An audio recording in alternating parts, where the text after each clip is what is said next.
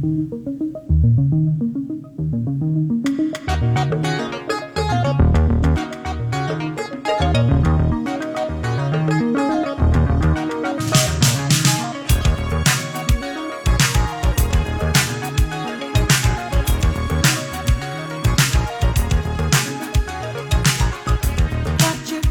nobody like J-Lou.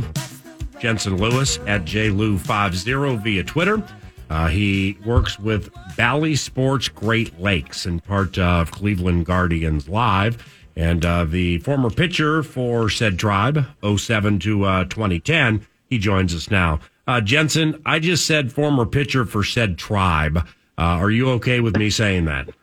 Yes, PA. Great to be back with you. It's been too long, my friend. It was everyone here is still working on it too. So by the end of the year, everybody will have it down pat. I saw it on your Twitter, so I'm like, hey, if J. Lou's cool to have it on his Twitter, then I'm cool to say it. And by the way, with all due respect, with the Washington Redskins and the Cleveland Indians, back to Jolton Joe Carbonneau or back throughout the lineage of Cleveland baseball, man. I mean, that counts too, despite it being the name. You know what I mean? Absolutely. And kind of how Paul Dolan had put it, the team owner here for the Guardians, and said, we're not forgetting what happened over 100 plus years as the Indians. That will always be there. That is history that we cherish and we honor. And now this is just a new era moving forward. So, proud to have worn the uniform, my man. And, I'll tell you what, I wish I could strap it back on for this series starting tonight up there in Minneapolis. Yeah, I mean, it would give you an opportunity to be a new school Bob Feller, maybe Mel Harder, Gaylord Perry with the Vaseline. I mean, it's the opportunities are boundless for you, Jensen Lewis, right? Yes, they are. I would not be able to go back-to-back appearances, though. I think I would need a day or two off. So whenever they were going to use me, you'd have to use me for one night, and that's it. J-Lou, these Guardians, okay? I mean, Manny Ramirez is one of the great Cleveland baseball players in the history of said team.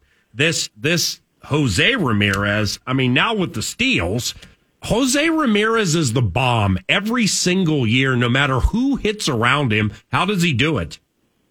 Yeah, I think that's probably one of the great and fascinating narratives of this year, PA, is that he started on a historic streak of these RBIs, and the team record is held by Manny Ramirez for a single season back in 1999 with 165. At one point, Jose was on pace for about 175, 180 RBIs. Just mind-boggling to even think about that, yet say out loud. And for him, for whether it be the left side or right side of the plate, he's been about as similar as any switch hitter that we've had in history. And I think for this series, and probably moving forward, we're supposed to get news on an MRI he had on his thumb. He was out for the last couple of days of that Los Angeles Dodgers series. They said it was precautionary, so we're kind of holding our breath and hoping that it's going to be okay. But I think the idea of pitching around him is probably going to be a bit more realized, I would say not only in this series, but probably as we move forward, because in any run-scoring situation, it's just remarkable, PA, what he's been able to do plate appearance to plate appearance. Right. So I mean, I haven't looked at the injury situation that closely. I mean, if you were to bet, and I know you have a gambling bent, would you think Jose is going to play any in this series, or probably not?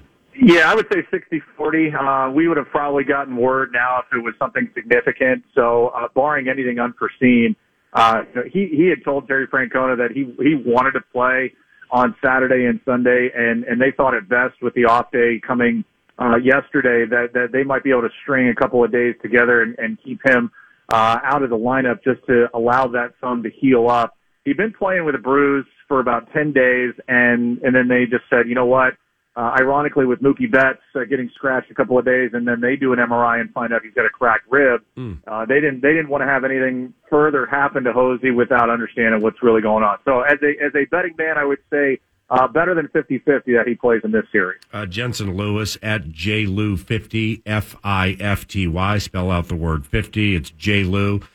Twins fans may remember Jensen from a couple of years ago when we were in a super heated battle with Cleveland in the American League Central. And there was a defining moment somewhere late in the season where you went on Twitter and went at Twins fans, and it was like objects in your mirror closer than you appear, or we just passed you on the side and we ain't looking back. And then 3 weeks later, it flipped and the Twins passed Cleveland and never looked back. And man, that was fun. It was a little chaotic, but it was fun, wasn't it? It was, buddy. I thought we were going to come close to having a friendly wager for Cleveland Indians charities or Minnesota Twins charities on who ended up winning the division. But, the old Buy Twins tweet, it was, I think it endeared me to Twins fans. Of course, I'm being sarcastic, but that was a fun race for sure. Right. Well, these charitable wagers I've made of late on radio with broadcasters, I just cut a check to St. Jude's for $1,000 involving the Wolves and the Memphis Grizzlies. So I'm probably going to go ahead and, not that I'm against giving to charity because I do it all the time. I'm not against that, but I'm just going to go ahead and let the dust settle for a little bit. Maybe we can consider this in August or September because, you get Aaron Savali coming, pitching this evening off a layoff of about a month. You got Bieber. Bieber's the bomb. This Tristan McKenzie, who the hell is he?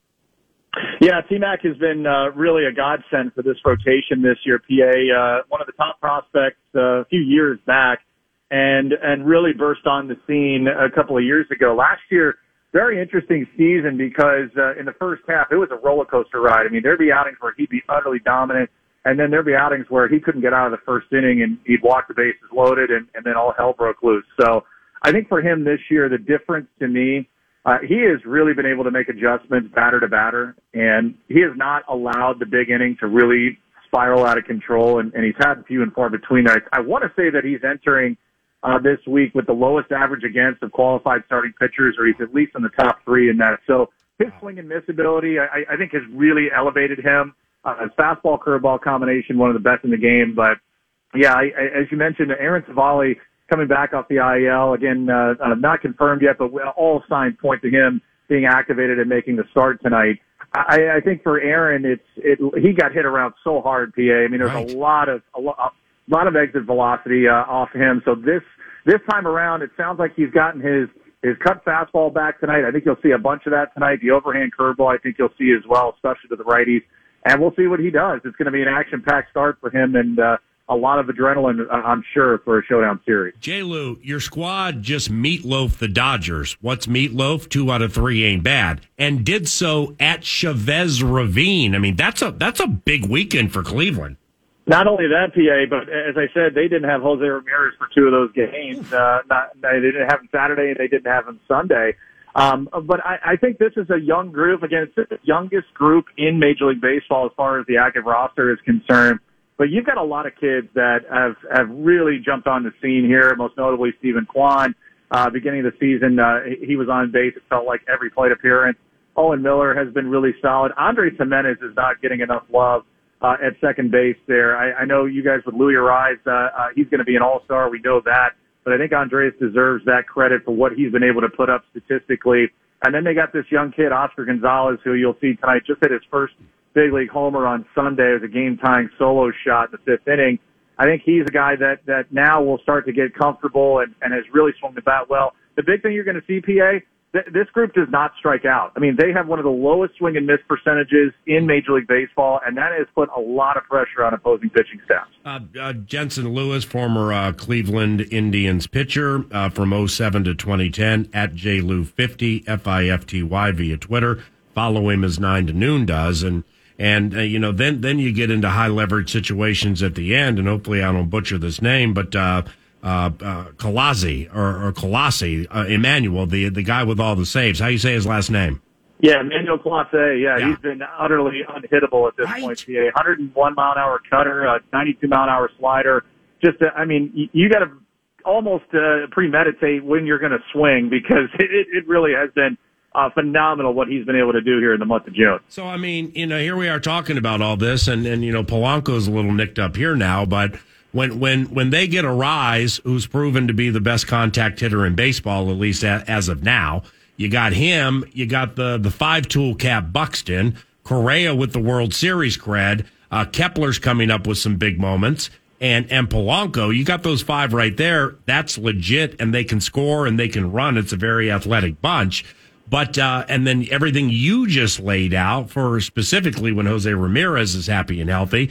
And then you watch like the Yankees, man. I mean, Garrett Cole wins 4-2 last night at Tampa. They just swept Tampa. I think the Rays had won 10 in a row at home. That's kind of a vicious rivalry, even though a lot of blue hairs relocate to Tampa St. Pete. So the crowd last night was super loud in favor of the Yankees. And then you're watching Rizzo, Anthony Rizzo, and he's new. And Joey Gallo's average is terrible and his analytics are terrible and he still plays, but he's Joey Gallo. And then, of course, Judge and Stanton and DJ LeMahieu. It's just unbelievable what they're able to do. And they execute all options and all resources, and they're going to be a freaking handful, J. Lou. Yeah, PA. I mean, I think the biggest surprise for me this year has been the consistency of their rotation. I'm not sure any of us could have predicted what Nestor Cortez has put together, one of the great seasons so far of any starting pitcher. Luis Severino looks like pre-injury Luis Severino.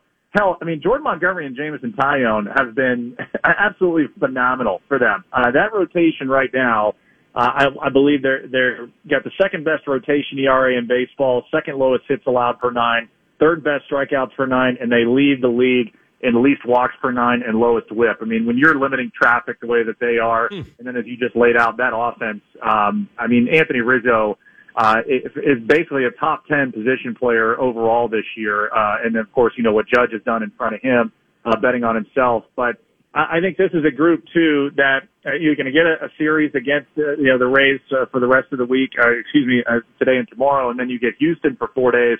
I think there's going to come a time where they face some adversity, where they have an injury or two.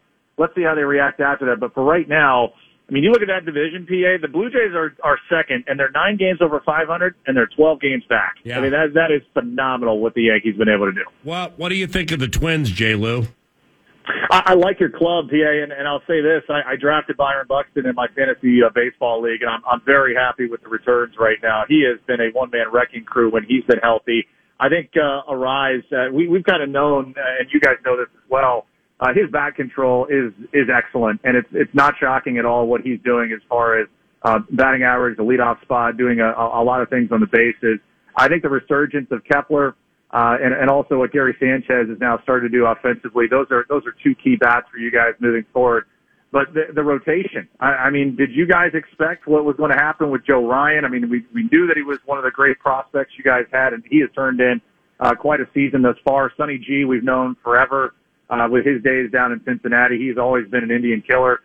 Smelter actually threw really well against us the last time we faced you, and then Bundy and how about Chris Archer coming back? I mean, a little Renaissance man himself there. So the rotation in the back of your bullpen, that Duran kid is amazing. You want to talk about throwing lightning bolts? That is pretty good stuff. And then I'll say Emilio Pagan and Griffin Jacks and my old teammate Joe Smith. I mean, you guys got a nice 4-5 there in the back of the pen to really shorten games and shut it down. So I love it, dude. I'm glad that both teams are playing well. I'm glad we're close, and I'm glad that both clubs have great DNA about them. There's a lot of cool layers to unpack with both squads. It's going to set up for really not only a fun series this week, but then we get 5 against you guys in 4 days next week when you guys come to Cleveland. Lastly, football. My guy Kevin Stefanski is he in the? Are the Browns taking hits in your market for this Deshaun Watson thing? Oh my God, it's Groundhog Day every day with the talk about DW here and where they're going to go. I mean, you've had the full gamut. You've had Jacoby Brissett's going to have to try and get us to a 500 record. To all right, Watson will be suspended 6 games and then we'll be fine. I think we're just ready for it to be over. I think they had just released today that 20 of the 24 civil suits have been settled. So we're starting to get some closure to it, and we're just waiting to see, how long he's going to be suspended. But yeah, Kevin is, God, I mean, for the resolve that he has shown and how he's handled the situation. I mean, you know it as well as anybody. He's such a good dude, and he's really tried to handle this as well as you possibly can, and then also try and get this group, which has high expectations, to really perform in camp and keep the focus on football. If the man. Not outside of football, back to baseball to close, I promise. If the constituent, if the 702 Vegas or whomever, If Trout and Ohtani are playing and they want to put a 9.5 on a game with the Angels who haven't hit for 2.5 months, you know what to do from there, right? Yes, you sure do. Pound that over, baby. Let's go. No, you tag that under, and I don't care if they're playing the Yankees or the Royals who put 6 on them. If they want to put a 9.5 on an Angels game, then go ahead and wave that white flag because you'll be hoisting it about midnight J. Lou time. Later, brother. Hey, thanks so much, PA. We'll talk soon. Appreciate you. Some Minnesota Vikings conversation when we return, but first. The Fan and Hilltop Camper and RV want to put $1,000 in your hand with the National Cash Contest. All you got to do, go to KFAN.com, enter the keyword grand. The keyword is grand. Go to KFAN.com. On the Fan. Programming on the Fan brought to you in part by Quick Trip. Yeah!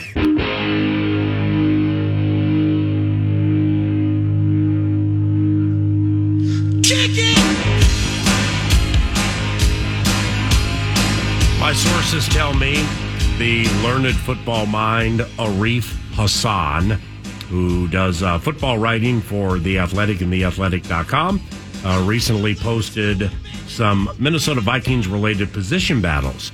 So like Ben Gessling's end of minicamp story at the Star Tribune a couple of weeks ago, I purposely did not read it to just I'll move forward with my complete thought. So I'm not gravy training or having any other thought influence me for better or for worse. And with some of these position battles, we're going to look at offense today, then defense and special teams tomorrow.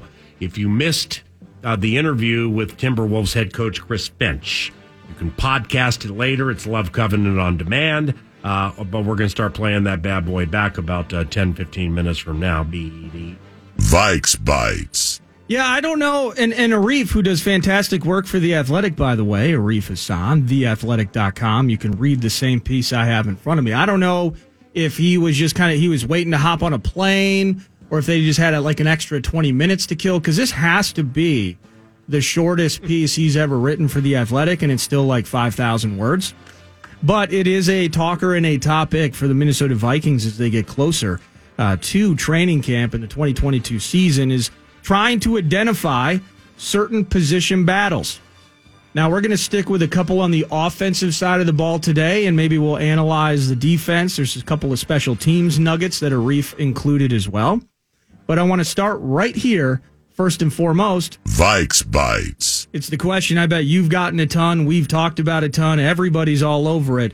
Who the hell is going to play right guard? And here's what Arif says. There's a lot of real ambiguity at that spot, as he noted. The Vikings have moved last year's right guard Oli Udoh back to tackle. He'll serve as swing depth.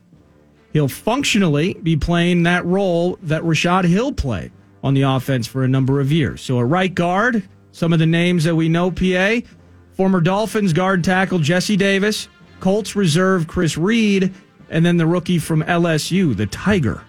His name is Ed Ingram. And so early in the spring, Arif says, the Vikings seemingly rotated Davis and Reed in with the first team. And as we've discussed several times, the idea that Jesse Davis, he might be the name at this stage if you wanted some spring/early summer rankings. Watch out for Jesse Davis. But as organized team activities progressed, it seemed like only Davis was indeed working with the ones. This has left Reed as a second-team guard along with Ingram. Correct. Now, here's where things get juicy, PA. Mm-hmm. Arif says, it is unlikely, though, that Davis has won the job. The Vikings have put all their rookies in backup roles while the veterans take on starting jobs, so that reps early in the offseason run smoothly. It would be frustrating to continuously waste practice reps because a rookie hasn't learned his assignment. So instead, expect Davis and Ingram to compete for the role once training camp starts, with the possibility of spot appearances by Reed. Still, if we were to pencil in a starter now for week one, he is in alignment with you. It'd probably be Davis. Yeah, he's in lockstep with exactly what I shared 2 or 3 weeks ago, 9 to noon. And it's not like Arif gets his takes from me, because he doesn't. Likewise, vice versa. But that's my intel is exactly that. And as I shared, whenever I did it that Monday, It's the maddening and the sadness of the situation, if football actually causes sadness for you, is that Wyatt Davis, the third-round pick from 2020, is, again, not part of the equation. Yeah, I didn't see him actually included in here. It was Jesse Davis only. Yeah, where's Wyatt Davis in all this? So the former Dolphin is very strong. He's a lot bigger because I don't watch the Miami Moving Company. He's prohibitively favored to start against Green Bay, and I'd bet a lot on it. Now, the intel that I got at the minicamp that I went to from somebody, as I mentioned, who would know, is Ingram's improving overnight. I mean, it's really, really moving quickly from when I talked to the same person at organized team activities. So Arif nailed the exacta. It's Jesse into Ed. Wyatt's off the ticket. Let's move to the quarterback spot. Now, at this stage, it's pretty obvious, PA. The starting quarterback is settled. It's Kirk. Yes, sir. Let's go, Kirk. But at backup quarterback, Arif writes, again, this is via theathletic.com. You can follow Arif via Twitter as well and follow all of his work. And it's super cheap and easy to do so. Join theathletic.com.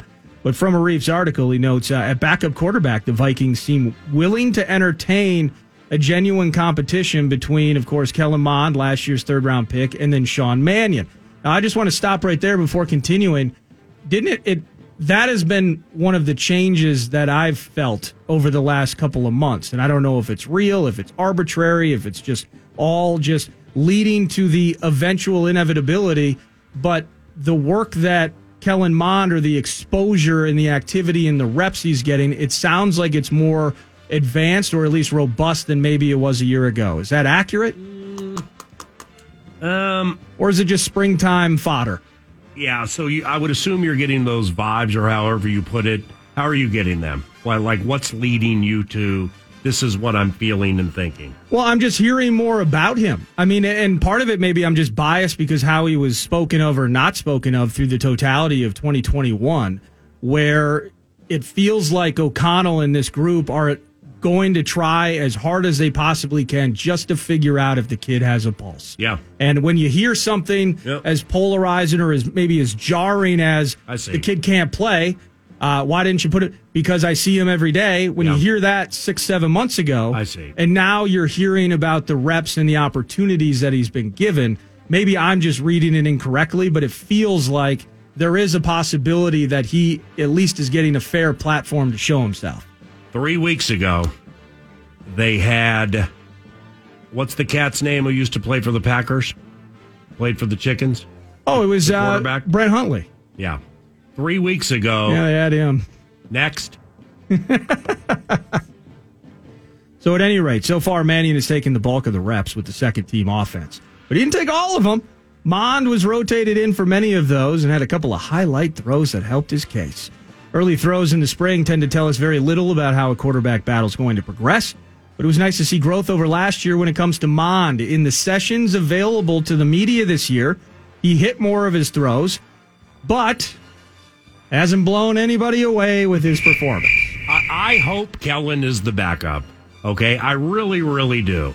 There are points of this offseason where, I mean, I honestly, if it was a life or death situation and I had to be right, I'd bet he wouldn't be on the team. You know, if it was like off the team or on the team as the backup. Yeah. Why is Mannion here? Okay, so he's right-hand man to Kirk, and Kirk continues to get better every single season. I think that frustrates fans, though. The idea that when you speak of Sean Mannion, you're not speaking of a guy that can come in and potentially win a game for you. Understood. You're speaking about a guy in that room. I even understood. got, and it's kind of, it's kind of a, what am I trying to, it's not a possibility, or it's not realistic, I should say. Yeah. But I've gotten talkbacks and emails, as we've talked about this several times, the idea of, well, why don't we just pay him whatever his salary is? He can be a freaking coach. We don't need. We could have whoever the backup is, and he can just be a freaking quarterback's coach. I am with that take. Okay, and you know, and we have a very, very, very, very small sample size with Sean in a tough situation with a 0-degree game against a rock star defense. Yeah, Mannion's back in, passes over the middle.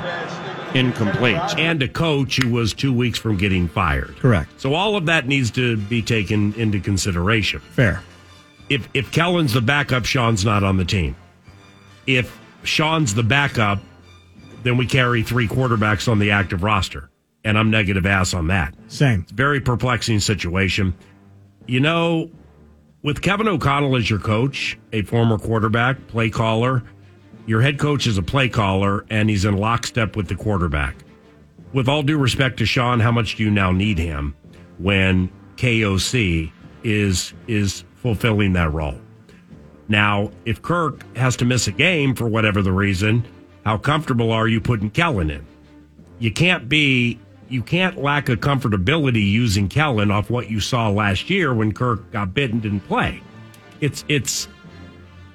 I'm not willing to wager on who the backup is right now, but if somebody gave me the right odds, I'd bet Kellen.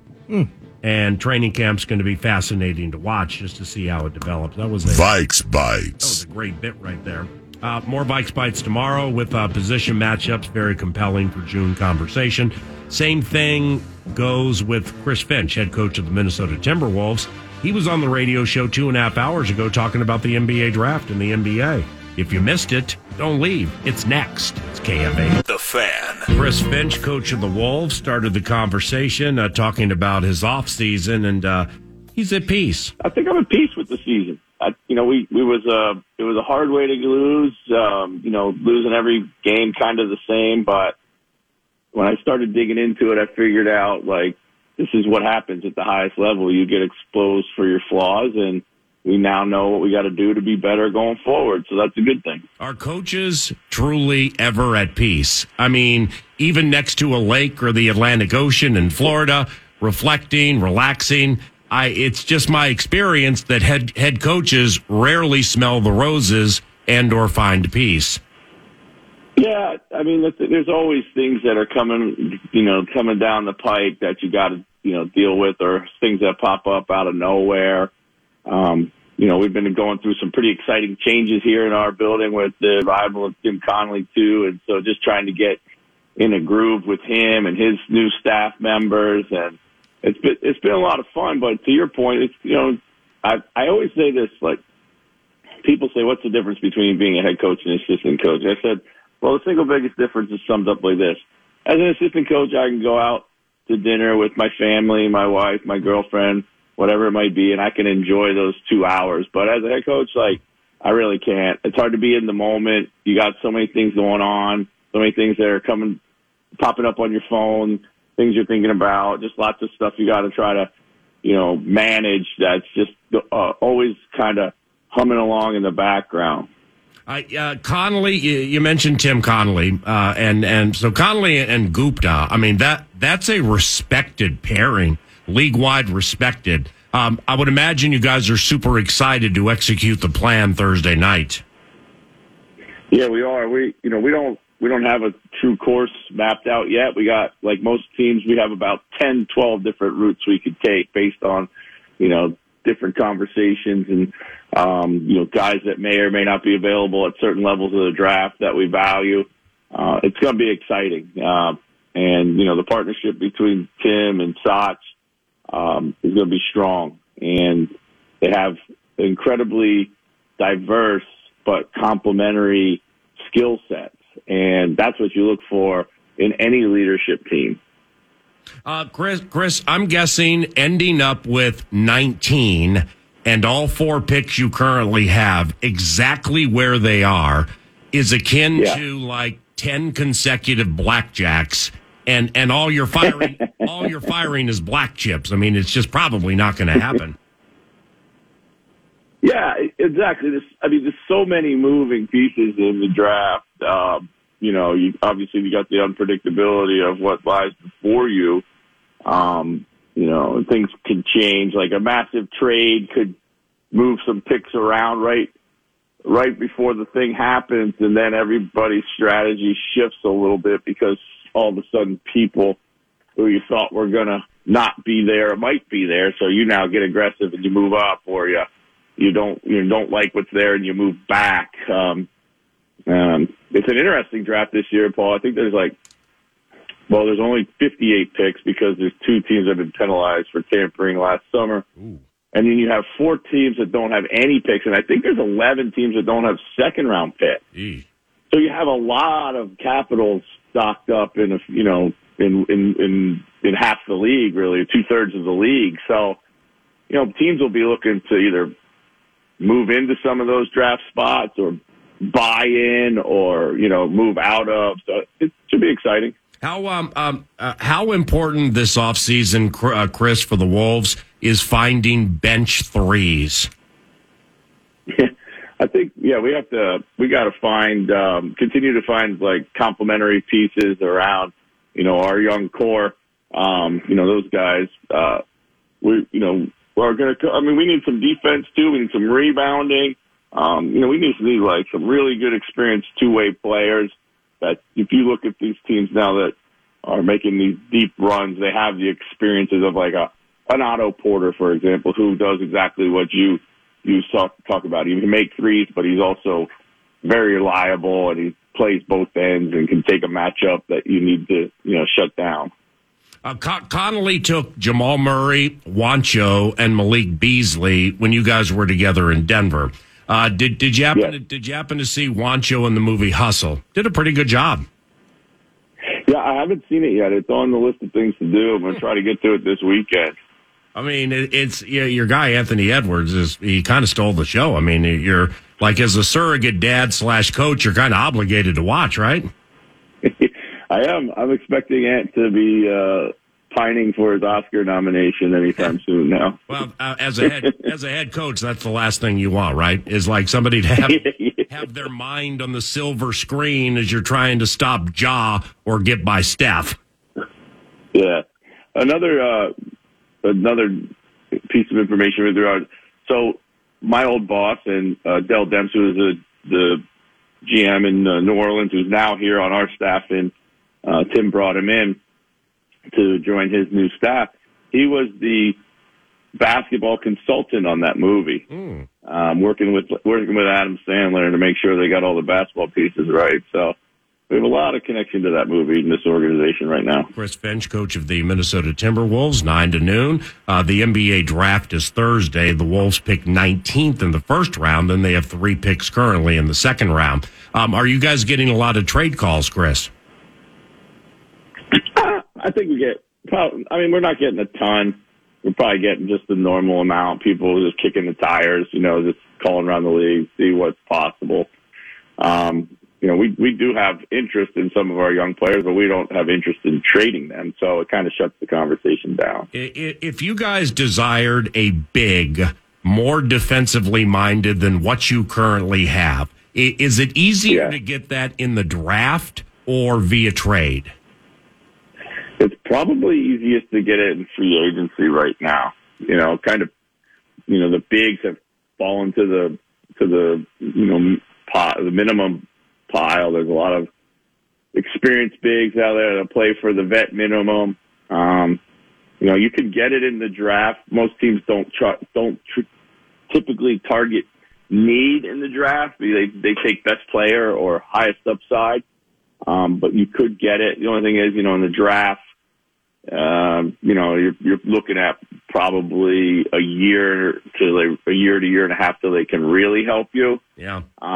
In trade, it's crazy. Being a big in the league is tough these days. A defensive minded big, everybody wants them. Nobody wants to trade them. But then somehow they all end up as vet minimums. So, because the league is tending and trending smaller. Yeah. But you still need size and still need rim protection. I mean, you know better than us, man. But I mean, the Warriors just won the NBA title with Draymond Green playing center against a team that used Robert Williams, a true center, and when he was completely healthy, he was impacting the series. Then you play Memphis. They have a true center in Steven Adams, but things got so dicey that they sat him. And so like I'm thinking about that Auburn kid. I think his name's Walker Kessler, like a true center, protects the rim. I think he's 7'1". I'm just wondering if like the day and age of that type of true center has gone by the wayside. Yeah, I don't believe so. I really don't. I think, there's always all sorts of trends in the league, but, rim protection is one of these things that people, when you don't have it, you desperately need it. And you're susceptible to teams changing the complexion of the game on you by going small. But more and more of these guys are super skilled, able to now step out and make shots. And I think that's where the evolution of the big man is going to go. Is be more of a 5-tool player. Speaking of those Warriors, the Dubs winning the championship, and it's a weird question, but I mean, it happened with the way they handled winning the title, and quite honestly, it surprised me. But why do you think so many Warriors, after winning the title, held that shoulder chip and played the "you doubted us" card so tenaciously? Well, I believe I think they've actually, for the first time in their time together, were severely doubted. I don't think the league thought they were good enough. I thought for the league, they got off to a great start, and people were interested to see where it went. They had a lot of injuries. They're not the same players as they were several years ago when they were, all near their peaks. But they still have Steph, who I think is, the debate about Steph should be over in his pack. Possibly best point guard ever, top 5 player in the league. All that stuff he's just such a winning player. Yeah. Clay is, certainly not the player he was, but you couldn't expect him to be after 2 years out with those horrific injuries. And there was just a lot of doubt surrounding them. There just was. And I think, they have championship DNA, and nobody wants to be doubted when they're done nothing but win their whole life. And it was kind of refreshing to see how much this title meant to them. Because they had to go through so much more to get it. Yeah. Is Steph Curry? I mean, you're a scholar of the game, and the history matters to you, and we're about the same age. So I mean, we go back to like Kevin Greavy and World B. Free and Downtown Freddie Brown as elite outside shooters before the 3-point line. Is Steph Curry the best shooter, the best true shooter in the history of the NBA? I believe so. It's not just his, shooting percentages or his form or every time he shoots it, you think it's going to go in or any of that. So he changed shot selection. he's changed this, how far out on the floor it's become acceptable to shoot. And more players are doing this as a result of it, and they're shooting it at a pretty good clip. Like when you and I were growing up, Paul, those were terrible shots. You'd get taken out of the league if we took those, taken out of the game if we took those shots. In fact, we were told everything, in our power to not take those shots. So he just changed the whole landscape of how we think about shooting, where we shoot from, when we shoot, how early we shoot, how often we shoot, how many times in a row we shoot.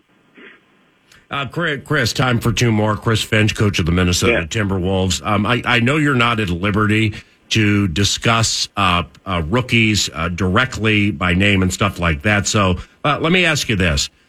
Up to 19 or around 19, or just say in the first round, Chris, where is the draft particularly strong? Well, I'm not overly familiar with the draft. I've been playing catch up over the last couple of weeks. I haven't studied these guys, but most people will tell you that it's actually pretty strong all the way through to the mid-20s in the first round. There could be, and some analytics models project up to 3 franchise level players in this draft alone, which most drafts, a good draft, will give you 2. And these are analytic models, so they take a lot of things into account that, might not translate when it comes to actual basketball. But so I think it's a pretty strong draft. I think it's one of those drafts that we're going to look back on in a number of years and be like, hey, that's a lot of good players came out of that. I mean, I heard a stat yesterday. that the hit rate on rotation players is 17% after the 17th pick.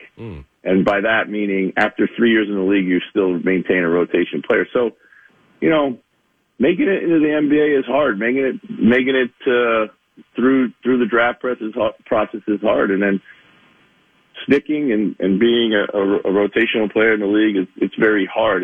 If that number is accurate, which I believe it to be, it just gives you a great idea how, hard this science is in drafting. Thank you, Chris. Thank you, Nordo. And most importantly, thank all of you for listening. Back at it tomorrow when we rise and shine at 9. Bye.